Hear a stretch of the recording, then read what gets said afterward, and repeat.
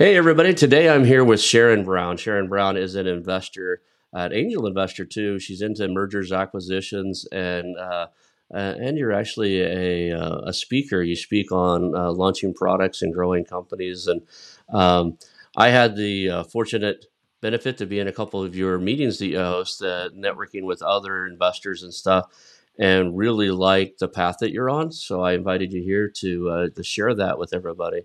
So the place I always like to start is just kind of, I want to say your origin story, kind of, I don't ever ask people like, don't go way back. If you have a painful childhood, I'm not trying to dig up any old memories or anything, but Scabs. yeah, I don't want to peel off any scabs. This isn't a psychology type of, I'm not we're not getting into any type of, um, self-help or anything. I'm not going to cure anything. But yeah, if you could tell us a little bit about, who is Sharon Brown and what's behind you? What do you want to accomplish in life? Yeah, it's a thank you for having me. And we kind of hit it off when we came to uh, the last investor virtual cocktail. So I love that we get a chance to spend some time together. We realized we have the same sense of humor, which was really important, I think. I love a good laugh. Yeah, loving a good laugh. But definitely the investor part is what I love. I love really sharing my background and advisor expertise to help businesses grow in the middle market area. And you mentioned an important thing. I am, quote unquote, an angel investor. I was an angel investor. I do have a portfolio, which I'm really proud of companies that I still am invested in, but I actually no longer invest Okay. in stuff. So I have about nine that are doing the thing, growing, and I'm still seeing some great returns and traction with those. So it's exciting, and everything from SaaS is what I'm really into. But I've invested in the nutrition space as well as delivery last mile. I just find it fascinating. So that's been a great space as well as AI. And so in wearables, I definitely had a couple things as well. But right now, it's all about investing in different areas, and I'm going all in terms of investing in middle market tech and non-tech products and services is really where my background is. So I have a lot of fun with that. So right now, yeah, it's been a lot of fun sort of picking that ball. Awesome. And I see you're also a speaker. So if somebody wants to have you come out and talk about growing a business, or we'll talk a little bit later about growth through acquisition, because that's what we do here. We're about mergers and acquisitions podcast. But what does that look like? Is it is something you're still doing there too? If somebody wanted you to come out and talk to a group and help move them forward in the conversation of growth through acquisition or growth through a product launch, or Yeah, it's an interesting thing. I used to do so much speaking because I Mhm. just enjoyed it, and then it got to the point where it almost became overwhelmed your life, and I realized, okay, I've got to sort of get off this trail. So I still enjoy doing it. Depends on what the ask is, but one of the sweet spots for me is about product launches and sharing the framework even that I've shared with many, but have used to really grow and develop billions in products and services, tech and non-tech. And so one of the things that I always sort of make as an important keynote is, if you don't know what your product or service looks like in the very beginning, and not in a theoretical sense, but if you really don't know what that thing looks like, you have a world of difficulty building it. And so imagine what that is if it's a tech product, but even if it's a non-tech product or service. And so what does that look like? And then another thing that I always speak about are, uh, I've boiled down over the course of my trajectory of my career, there really are 5 different types of products and services. And so you want to know which are you in, or are you focused in, because that's about, once again, knowing what it looks like, and that's about knowing ultimately how you're going to scale and exit. And so I'll just quickly share those. Is it a widget or service type of product or service? Is it a fix and diagnose Is it IT or systems? Uncharted territory. That means something that has never been done before, and I've had my share of those. And then lastly, is it mission critical? Meaning, if this thing isn't put into place, it's going to break things, or you're going to have customer service nightmares, or you're going to get sued. So those are the things that I can often have a lot of fun with.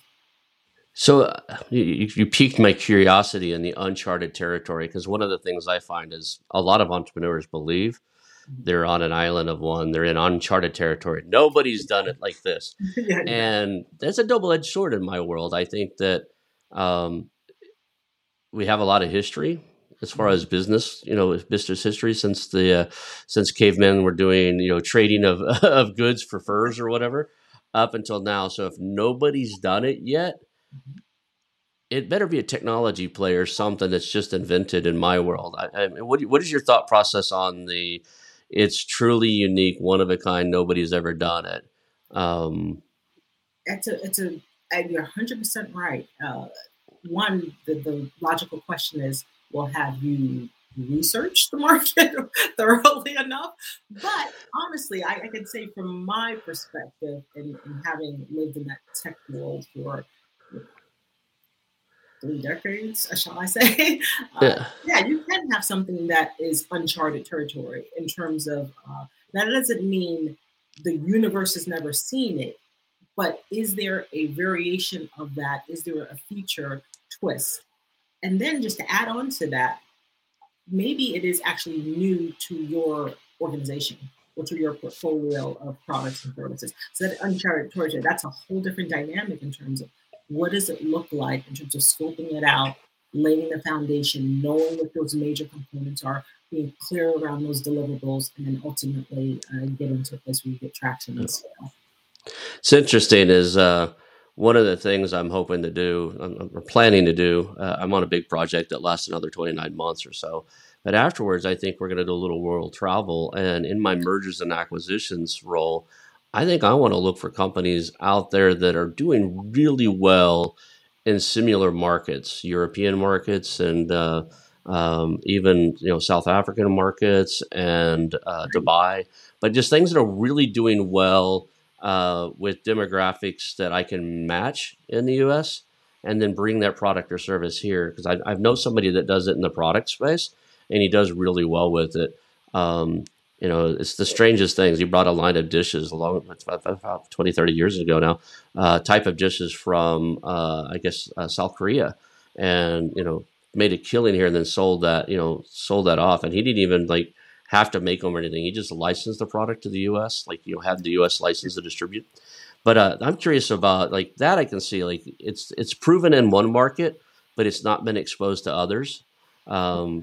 Or it's a technology play. But when somebody says something's totally unique and uncharted, nobody's done it like this before, I have to ask why. And it's what I think it's probably when you call it cognitive bias.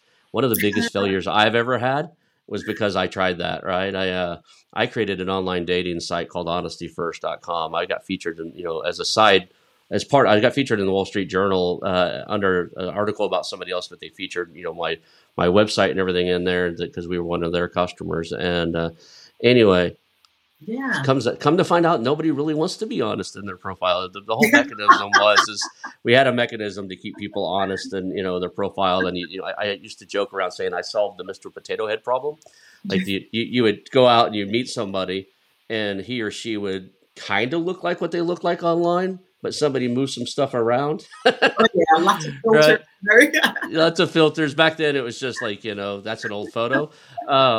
But yeah, so when somebody says it's uncharted territory, and I was like, a lot of times there's a reason why it's uncharted.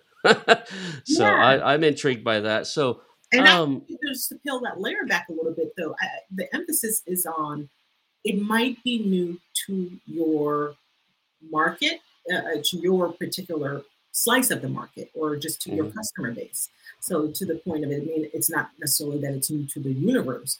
And a great example of that is AI.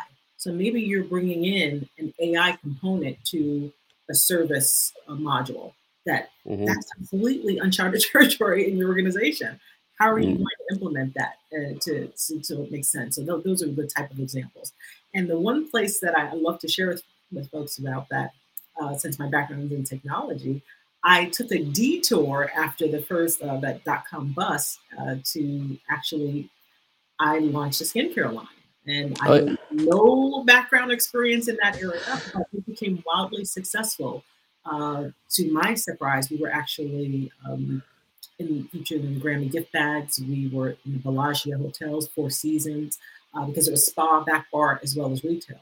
So yeah. not only uncharted territory for clearly my organization at the time, but then what I soon realized you've got to keep that cranking. You're not just going to, get rich off of selling, cream or whatever it might be. So the twist and the reason why we became, featured in all different types of international media is because I launched something called Black Diamond Truffle, and like actually infusing black truffles into the product. So that was completely something I can say in the universe at the time that was not done. And so now, Interesting. so you can get my point. The different ways Yeah. of framing it, and really the bottom line is what does it mean in terms of the deliverables you're producing? And I can see using that to really develop your unique selling proposition, right? There you You go. know, even if it's not necessarily like the whole thing's unique, you've brought something into it to make it stand out. I can get behind that 100%. Yeah. So Another so area that I'm seeing this in my investing world right now is as an investor, I, I have actually a really long background in e-learning. And so one of the things that's come up is what's happening in the world of really being able to search through video and mhm. audio and get right to a specific place in that video audio where the person's speaking. And so the uncharted territory in some of the conversations I'm having with potential investment targets are monetizing that, and I'm actually bringing that to the table amongst other things. So it's completely reshaping that particular industry. If you could fix the how well Otter transcribes stuff, that'd be awesome. we use it. We use it extensively in one of my projects, and it's not very accurate. Wow. Okay. Yeah. Yeah. We're So, going to talk. but awesome. So, one of the questions I always like to ask is, um, knowing what you know now, what is one big, I guess, myth or fallacy that's kind of inset in the space that you're working in that just isn't true and you wish it would go away, right? Almost every industry, almost every space has this like overlying myth that it's either real easy, like real estate, right? I've done a lot of real estate, and it's get rich quick. I'm working on a book called Get Rich Quick My Ass, but you know, it's not. It's a business, but I think every industry has this, I want to call it overbearing or overshadowing myth that just isn't true. Yeah. Do you think of inside of the space you're in now, or are there any common held beliefs Oh, that sure. I that love just that aren't you true? asked that. I love that you asked that, and I have one that will probably make you smile as a fellow investor. Someone reaching out to you and because you're an investor, oh, they're willing to give you millions of dollars. I'm just going to give them millions of dollars for their business, and it's a complete fallacy in terms of understanding what an investor wants, needs, and expects, and how it's really more about a partnership and getting to Hmm. this of understanding the value of the company, and then how it's going to be paid for is a whole different separate conversation. So I It's, think it it's, gets down. Like that's the thing.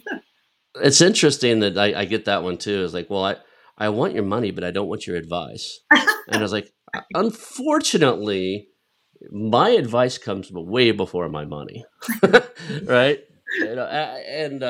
Maybe one of these days I'll have stupid money, but I don't have stupid money yet. Stupid money is where I was like, I believe you could just like, oh, that sounds like a great idea. I'll throw some over there. But right now, I'm still at the stage where I'm cautious about what I get involved with, what I put my time in on, and I gotta believe in the people. Number one, and a lot of people They think it's they pitched their idea. And I was like, I'm not really that interested in the idea until I kind of know who you are and what you're up to. Yeah. Right. What have you done in the past? And if you haven't done it, that's okay. Who do you have on the team that has? Right. I'm working on this huge international project that we've never created a $500 million company, but we went out and found some people that did, because that's critical. Like, to have people that have, I believe in trailblazers, but I also believe in, there's usually, if you're smart about, like, hiking in uncharted territory, you probably get a guide, right? So you don't get lost, right? So, yeah. Um, Yeah. Speaking on guides and stuff, I see you leading these happy hours, and you're just a natural leader in the communities that you partake in. Do you do mentorship and stuff like that for your investor? When you invest in somebody, is it an investor mentor relationship, or is it, okay, they're already doing something great, I'll put some time, energy, and a little bit of money in it, but I don't need to mentor them. Yeah, it's thank you kindly for that. 100%. It depends on the circumstance. I certainly expect that that is something worth my time and energy. And if I'm an equity investor, that sure I dedicate time each month, or certainly that's a thing. But then there's some who are skilled far along, quite frankly, and so they need less, or require a care to have, maybe a little bit less of that. I've just come across one particular. I was actually looking to acquire a digital marketing agency as a back office, not for anything other than, but really part of my back office. And one of the things that I uncovered is that the owner really, quite frankly, just wants a mentor. She just wants me, and that's not quite what I'm looking for. And at that point, I'm thinking, well, I can just hire an employee rather than like one of the counter offers she came back with was, well, maybe you just build a business together, just actually build a whole new business. But that's Yeah.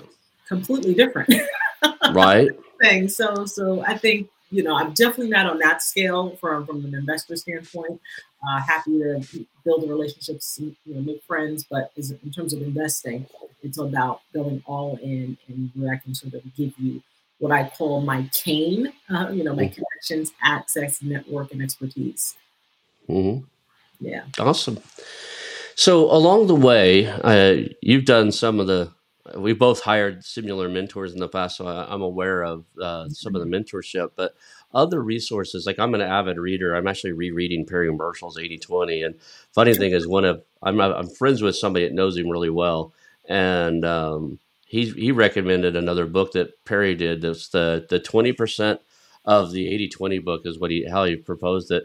And I ordered it not even looking at it, because somebody said read it, and I read a lot. And it turns out it's this really thin, like, I don't know if you can see that, but it's like Oh, it's he did it's the 20% of the 80/20 rule.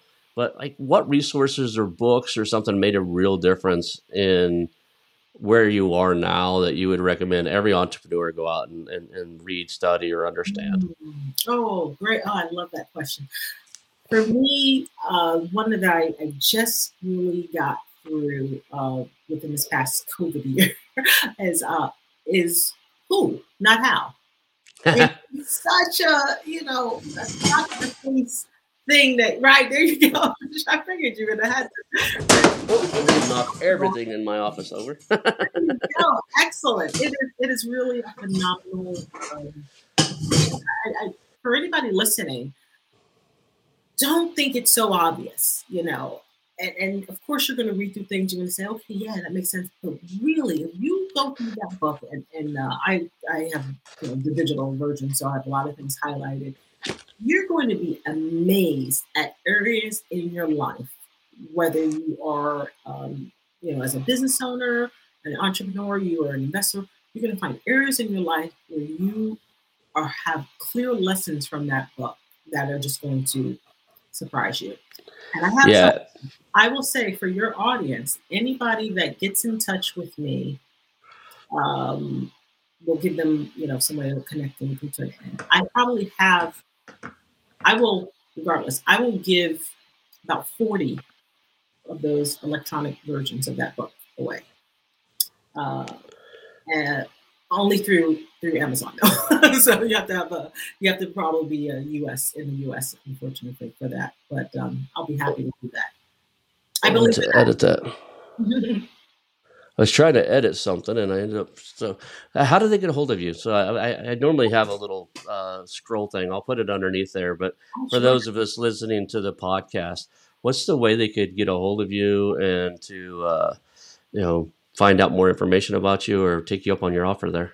Oh, absolutely. So two things. One, you can always go to sharonbrown.co. .co, not .com. So sharonbrown.co. And then another thing that I'm actually holding myself accountable to is actually starting to be more active on my Instagram. It's been horrible. So find me on Instagram and actually DM me even for that resource. You can just say you heard about me on How to Exit and you would like a copy of the house. So I only have about 40, so first come, first serve on that one. Okay. It's interesting. Is do you get Marketing Brew? It's a newsletter for the marketing. Anyway, they were talking about, or one of the newsletters I was on this morning was talking about Instagram and how they are using it to grow their business and stuff. And I thought, man, I spent a lot of time on the other ones. I really should check that out. So it's funny that you Oh, bring that up now because I was really like, okay, I've got an account there. I don't use it much. I should go check it out. And they recommended doing a kind of a search on like entrepreneur or whatever your target is, and seeing how easy it is to make connections and reach out to influencers and critical people in that industry. I So gotta tell you, it's such a brilliant thing. So one, I gotta tell you, I've been all in on Facebook for years in my business, and mhm, granted, yes, there's value, and I get it, I get it. Uh, However, part of my investment portfolio, we've leaned into the dog vertical as well as nutrition, etc. And so one of the things that I acquired was a group that has over 400,000 Instagram followers, mhm, and it has been a lightning rod of just awareness of how I was able to get sponsorship within like for 3 weeks of after acquiring, because all they cared about was Instagram. They didn't care about the Facebook, and that was sponsor at partner after partner after partner. It's almost like a complete reversal of everything I thought and believed around those social media spaces. That Instagram really does have a specific view. And we also have TikTok, etc. But so for my business accounts, several different businesses, we're doing great. But my own personal account, I've been pretty horrible at it. So I need to, oh, cool. yeah, connect with It's interesting as I actually had a friend of mine's teenage. I think I call him a teenage. He's probably 18 or 19 now, but still in the teens. I'm getting old. Everybody seems young to me.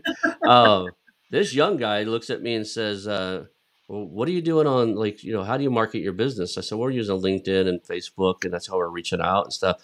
He goes, "Those are for old people. Don't you guys have any customers that are in their 20s?" And I awesome. started thinking that's not true. Then I realized, it might be. So I started looking at the demographics, and Facebook and the LinkedIn, the predominant, demographics is 40 plus, 50 plus. The young people got tired of mom and dad seeing what they're up to when they post stuff, and they moved off. That's what So, happens, right? yeah. Exactly. Yeah, I hear that that's the thing where younger people, they're like, oh, it's jumped the shark, so now it's time to move on to another. It's funny is they, you know, like he said, well, Facebook's where I go to talk to my grandparents. Is what he said. Like, I was Wow. like, oh, gee, thanks. I'm only Ouch. 49 going on 50. That kind of Right. stung. I resemble that remark. Um, Exactly. Resemble it, we're proud of it. I'm at Instagram.com, but hey, Sharon Brown. Just can't get it easier than that. Hey, Sharon Brown. So oh, cool. I'm gonna. Hey, Sharon Brown. I'll look that up. So, maybe you and I we can start chatting on there, and that'll start a Yes. conversation there, and that'll be fun. Like, give Let's me, give me some a friend on there I know. right, So. exactly. One good friend. That's all it starts with. Is just one good. It's interesting. If you have an interesting conversation, people will want to join in. So, True. and I'm not even sure. Like I have to do the research on it, but I will. I'll get active there too. Yeah. So we talked about the books. We have similar reading things. What about people? What are the three most influential people out there that have impacted you um, in any space in entrepreneurialism? Right. Hmm. Yeah, the one that comes to mind first is Jean Sullivan. Uh, she was a VC. She now does some. She's retired from her original business that she was part of, but is now still investing in other areas. But she really was the one that got me clear on the possibility of being in an investment world. And that's where I started in terms of even wanting to be an angel investor and going to ASTIA meetings and all kind of things like that. Really exciting.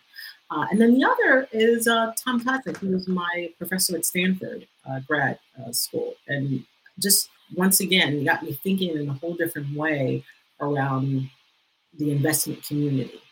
And pretty phenomenal in terms of when you think about how things really transpire for you. I've always been like an entrepreneur, a serial entrepreneur. We hear that term all the time, but legitimately, I was always, cranking out the next thing, cranking out the next thing. And it comes to find out the thing that really fueled me the most was being able to share those experiences and being able to make a mark in any particular industry, and now to be able to do that on scale. And so that's where it all starts from. And then, of course, I think you and I share our admiration for Roland Frazier in more ways than one. So that's what being my theory. Never been asked That's that before, so I'm surprised I came up with that pretty quickly. That's cool. So we all have, people that, we look up to that that we, model our business after. I think it's, was it Tony Robbins, one of the guys that says success leaves clues, right? There's a bunch of people that say it, but I don't remember who originated it. But, I, I get that. I like that you had people that are just not in the limelight, just the authors of books or mentors you've hired that teach a particular one thing, right? Um, I like that you have people that are influential to you that are tighter to your circle, because a lot of people, they just, we'll just talk about who not how, and I go, Dan Sullivan, the book he wrote was awesome. I was like, cool, have you ever met him? They're like, well, no. And I was like, nah, that's not what I'm looking for here, right? Not quite on the mark. you know it's like it'd be like me saying Dan Kennedy. I spent lots of money being trained to be a copywriter with Dan Kennedy, and Oh, I've been at the table with him, right? I've actually sat at the table with him. I was in his inner wow. circle for a little while, but I paid for that privilege, and it was never a one-on-one mentorship. And I wouldn't consider him a mentor. He had a skill set I needed at the time in a phase of my life. Mhm. And I went to him. Same way with the acquisitions and mergers guys. I've studied under Roland. I've studied under, Jeremy Harbour, and they're great people. I want to work with them. I'd like to bring them in on some of the projects I'm working on. But as far as like a day-to-day mentor, I haven't spent enough time with them if I would tell somebody that they should be mentored by them, right? Then there's people out there that I've never worked with that I'd love to be mentored by. Jay Abraham is a brilliant in cross marketing, and I'd love to be on. That might be one of the things on my list is doing something in one of his programs, right? I've studied a lot of his work. I've read a lot of his stuff. I've watched a lot of his videos, but I've never given the man significant money, and it might be time. So, And it's an interesting thing that you raised because in some ways there is a distinction between somebody you just are giving money to who do you deem really as a a mentor, and something I have often thought about. I've never really took that role seriously and really seeking out mentors and advisors early as I should have. I mean, honestly, even when I had businesses that were, on the cusp of getting to a certain success point, really should have leaned into finding a mentor and advisor. I mean, not just someone you pay money to, right? Because like we all know, anyone's happy to take your money, but right. you really, pick up the phone or connect on an email or whatever it might be. And just even about Tom Kazak from Stanford, that was when I'm a Stanford dropout. I didn't finish grad school. I did finish grad school somewhere else, but I was actually getting a second grad degree because of his influence. I realized, what am I doing? Why am I? Do I really need a second master's degree? Like really? And so you realize sometimes you've got to, you know, recognize you don't know what you don't know, and seek out those people with whom you can really build a partnership. So even if that's an investor, that's also an advisor, someone Right. who you can just roll your sleeve and talk shop to, and maybe guide not just a company, but guide you to where you want to be. Cool. So, it, one of the things I like we've covered a little bit here. Let's talk a little bit more about growth through acquisition. You mentioned it on your website. I'm a big fan of that. That's how I'm going to grow a few of the businesses I own is bolt on, what I call bolt on, or full blown acquisitions that are, of my size or larger. Oh yeah. Um, what's your gut take on growth through acquisition? Like, growing your company through acquiring um, others. I'm a fool for not doing it sooner. That's exactly how I feel. Just say, Why didn't I know about this 10 years ago? yeah, So, the amount of things that I've grown from the ground up is just insane and just smacks of just hubris and stupidity. Like, why? You didn't, if I knew that was, I didn't even think, like, that was completely a blind spot. Just didn't even consider that as an option. So, my takeaway for that is, even if it's someone that's not an investor in part of your community, look for areas where you can partner, whether it's a JV or whatever it might be, to build something greater than you can and faster than you can on your own. It is exactly that. You'd be surprised at what you end up growing in the end, and how fast you can actually grow and scale. and if you look at how the big guys grow and do what they do, right? Um, there's growth through acquisition, right? You look at Google and Apple and stuff; they're buying companies weekly, right? It's Oh, crazy the pace that they're buying companies. And if you look at a lot of times they do growth through acquisition just to grow and to have new products, but a lot of theirs is acquisition of talent, right? They yes. they may not necessarily even need or want. I mean, they've got programmers; they could develop anything they wanted in house, but finding great people, there is a model of growth, what do you call it? They call it acquihire or something like that, where you're just acquiring the business because of the people it has and their abilities. So have you looked into that or? Oh, so you are speaking my language, my friend. That has been that has been. And I will share just an interesting story for me over this period, this past year. Um, I put in place, I kind of let go and scaled down another company I had, and to be all in terms of investment. So that's really all we do, Mhm. invest, and having the right people and putting in the right pipes, as I like to say, and architecture around it, and cranking, doing great, doing great. I had three key people who I've lost because of COVID affecting their families or something. And Mhm. it's, oh my heavens. And so you realize that uh, how much of a benefit it would be to have, grow through growing your team through acquisition versus all these three people with whom I'm referencing were hiring them out the old-fashioned way, as I like to say. So that is something I'm very much interested in looking into. I'd like for it to be less of a headache and sort of just have that, quite frankly, just make things a lot easier. Yeah. What's the biggest area inside of mergers and acquisitions that you're curious about? Like you're still, I mean, there's so much in this space, right? I Mhm. don't do any LBOs currently, but I read a lot about them and I studied them enough to know that that's not where I want to be. But, Yeah. um, but what areas of the mergers and acquisitions space, buying companies, selling companies, intrigue you the most, and you're still perfecting or still learning, right? You're still staying on that learning curve to make sure you know that new area.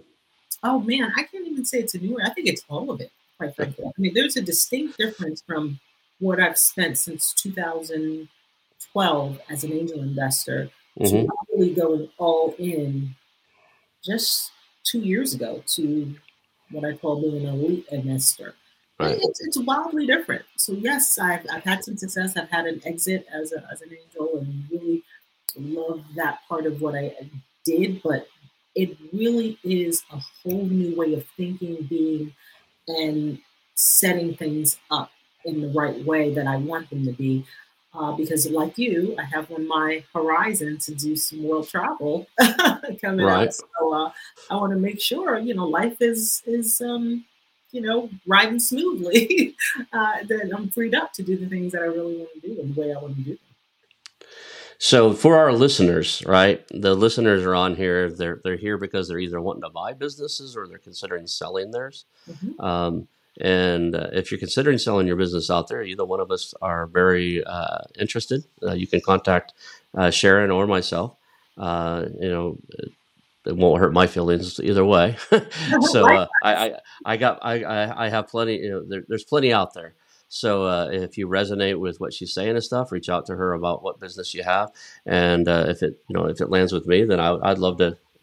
We both have a huge network. So if we're not the buyer, we definitely know probably someone who would be.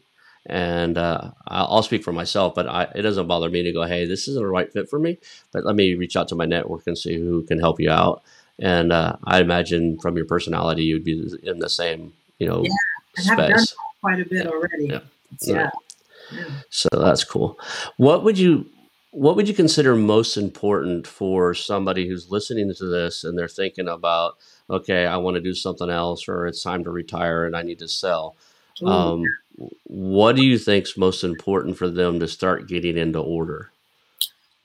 your financials, please. I'm having those conversations, and trust me, I get it.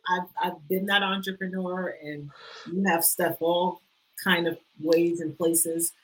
Just start that process now, and more importantly, uh, take the step where it doesn't have to be all on you.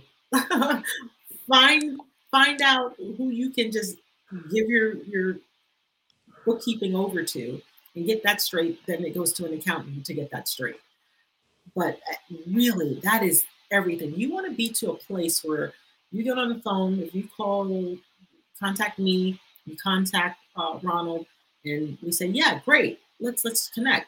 One of the key first things we're going to want to see, well, let's take a look at your financials. So you want to be able to just send someone a link, like, pop those financials into wherever they might ask you to do, and you're done. And so not having to just have to figure out where stuff is and it's all on different systems and it's in that's just going to frustrate you. It's going to delay the process. And let me emphasize, it will delay the process beyond anything that's necessary.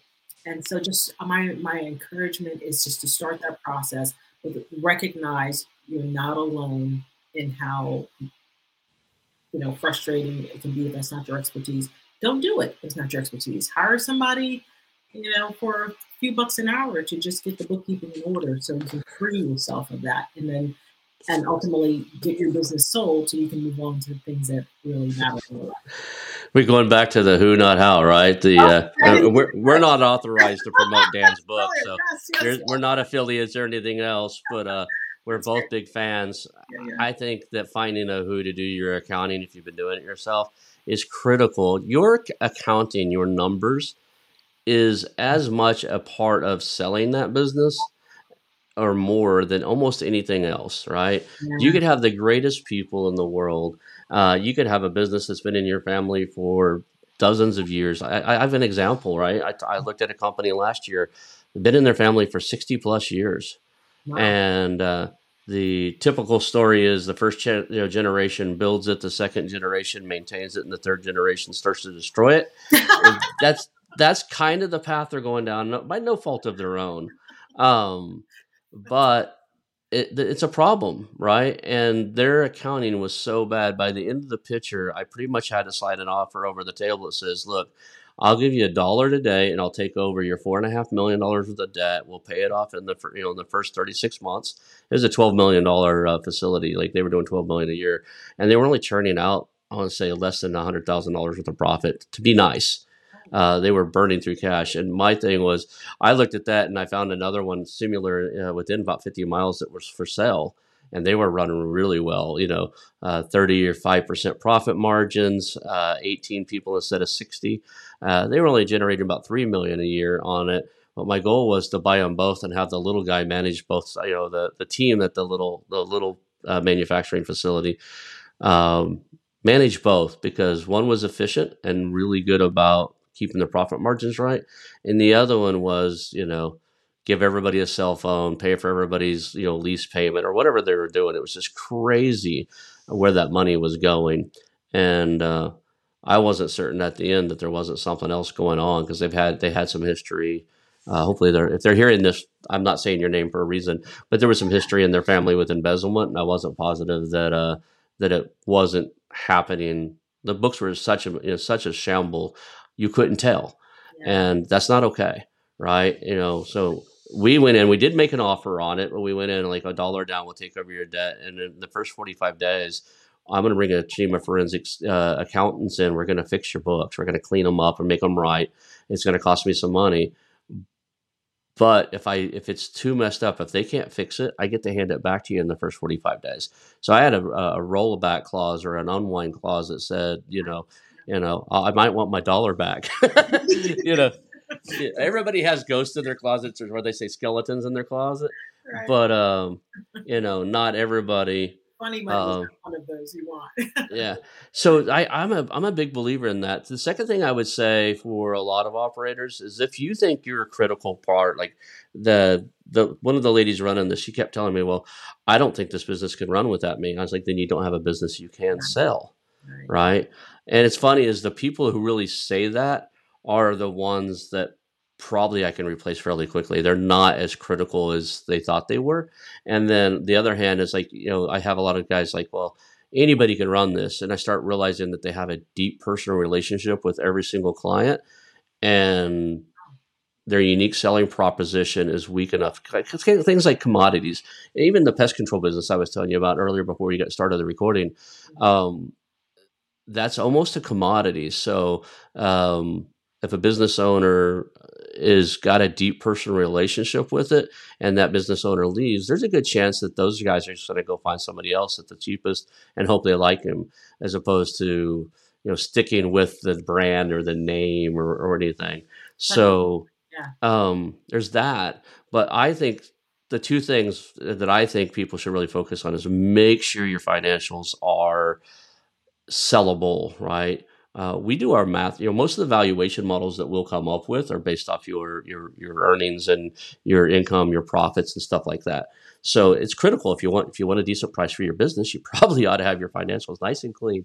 And the other thing is, it needs to rectify, or you call it, what's the word I'm looking for?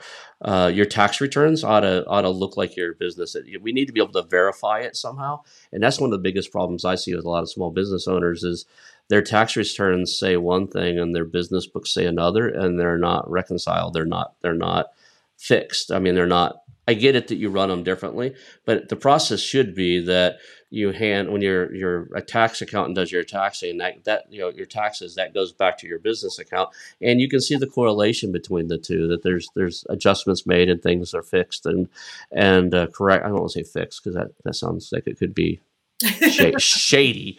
They're correct, right? They're accurate, and that's one of the problems I see. The other one is build your management team, right? And the way to do that is, I forgot which one it was. One of the books I read recently talks about, if you're ready to sell, tell everybody you're going on vacation in like 30 or 45 days. Take a week off, and then don't let them. Like, if it's not burning down, don't call me.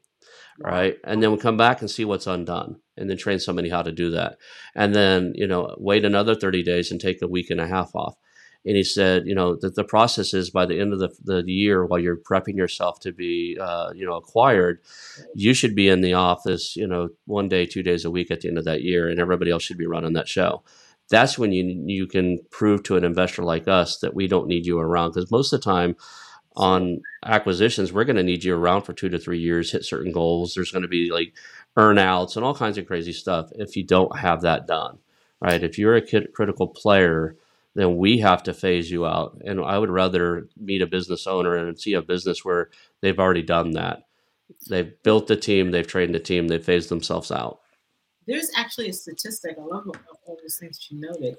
There's a statistic that businesses where it's not owner dependent actually perform X% better. And I don't want to misquote the percentage, but I will post that on my Instagram for anybody. Awesome. I'll find you there. Yeah, exactly. It's phenomenal when you see that kind of thing in black and white. That it's not just, for example, what Ronald just shared. Is you're not just sharing these things as if, you're the, great uncle or scolding people to get their financials right. But there really is legitimate business sense around it. And so one of the things I think, if you circle it back, why is that the case for maybe whatever percent of businesses that are just having difficulty keeping their financials in order? And sometimes it just goes down to shame, and the challenge of getting that together and then you're, commingling personal versus business. Fix that. Just take one step and then another step and then another step. But 100% what you're highlighting for everyone is bang on. And there is a metric to prove that you can actually earn more when you try to sell your business when you are not the focal point. It's not dependent on you. Absolutely. So we're running close to time here, and the questions I always like to ask is, we've asked a lot of questions, we've talked about a lot of topics, but what's one or two questions I should have asked? Like what's one or two things you think, man, if you were buying a business or selling a business, we should have really spoke about X or Y. Great. So for buying and selling, how to exit would be one. And what I mean by that is, we talked about that financial piece of it, but knowing what that looks like to, on board, if you will. And so beyond just your financials, what does that process look like to actually transition that to a new owner? And have you thought about those things just for everybody listening out there, and maybe having that sort of checklist would be really one of the most, I think, kind of fun pieces that I always see now when I acquire specifically a tech business, is that it is all over the place in terms of onboarding systems. Some people are just, and so I have it down pat for at least for my group here, but I would like to see some uniformity in terms of how people think about that, because once again, those are the type of things that create delays, and that means even delay in you getting your final payment, if you will, if it's part of the negotiation. And then I guess I'll end on the note where Mhm. I honestly think if you do a little research and you understand your industry and what people are paying for businesses in your industry, Oh you yeah. could significantly increase what you get for yours by changing some minor things. So, if for instance, I'm in this big, huge marketing roll up where we're buying marketing agencies all around the world, and Nice. systems and processes are one thing, but recurring revenue that you can count on, is much more attractive than one-time fees, right? And I've seen some agencies that are having a real tough time right now because they were on fee-based and not a monthly retainer, not like a regular thing, and all of a sudden their biggest clients don't renew because they're cutting back for a little while or something. And that could happen on monthly too, but it's a lot more impactful when you're thinking you're going to get a big $25,000 renewal check or $50,000 renewal check than it is from, what is that, $2,000 a month or something, that is removed. Good So point. understanding how your businesses are valued, like does monthly recurring revenue have a higher multiple than standard revenue. It depends on it. Like the SaaS industry, if you're not doing software as a service, for those who are not in tech, if you're not in a monthly billing or yearly annual, like if you're not in a subscription based model in that space, you're cutting yourself short, because that's one of the reasons they're so sexy for us investors is it's guaranteed revenue every month. So I don't know what's your opinion on that. I mean, I don't know too many SaaSes that try to use a different model. I've seen two, and I'm like, what are you doing, right? Like they went on like a retainer model, and they basically you pay them one time lifetime fee, and you never have to pay them again. And I was like, yeah, you're gonna wish 12 months from now you're gonna wish you hadn't done that. Yeah, they So. got that one. Yeah, no, you're spot on. And I would just add to that, there's even other recurring models beyond just a subscription model to consider. Mhm. And that even steps you up even more in terms of what, as an investor, we would be looking for. So, yeah, a lot of opportunity there. Yeah. Yeah, if you can show me your product life cycle and you have an escalation inside of it, that somebody comes in at one price and you grow them, encourage them, and scale them up to a much more exclusive price model product and service, I'm intrigued by that. But that's just kind of where I resonate, right? Yeah, I love recurring revenue models, and I love models where I can improve what I'm offering you, and it helps your life to be better because it's a better, higher quality product. But I had to charge more, so I get more value out of my customer because I'm delivering more value. right. Yeah, That's intriguing to me. And there's a lot of industries you can do that. There's a lot of That's why you see on almost all software as a service, you have the standard plan, and then the average plan, and then the business plan, right? There's a reason why some people need more features, and those features take more time for that company to support, program, track, grow, make sure they're what the customer needs, so they deserve more for it. But yeah. I appreciate your time today. Is there anything? Is there any finishing notes? Like, one more time, tell us how we can reach you. Oh, absolutely. SharonBrown.co. And then on Instagram, hey, Sharon Brown. Doesn't get any easier than that.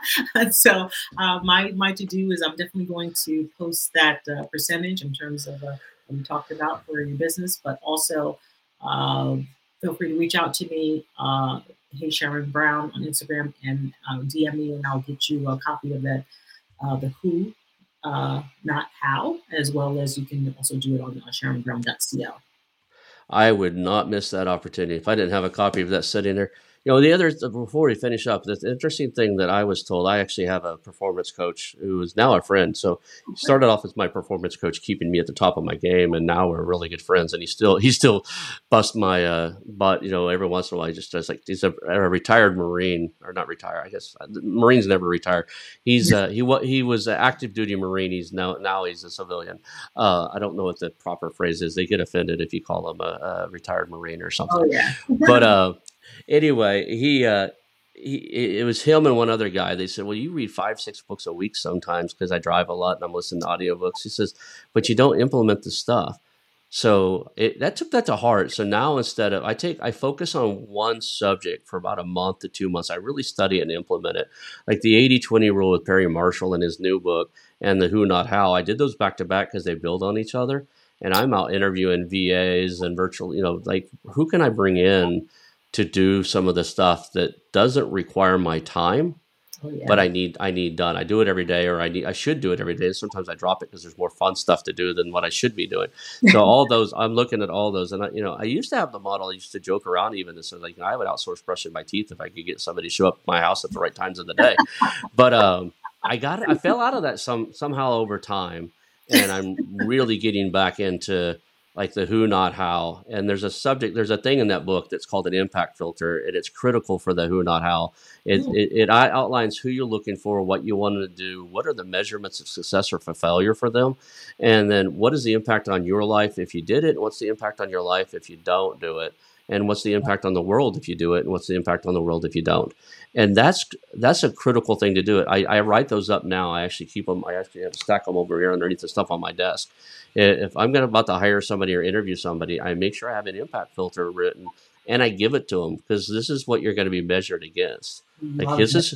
this is who I'm looking for. Here's how I'm going to. There's 8 points on there to measure success or failure. Here's what you're going to be measured by, and are you willing to accept this? And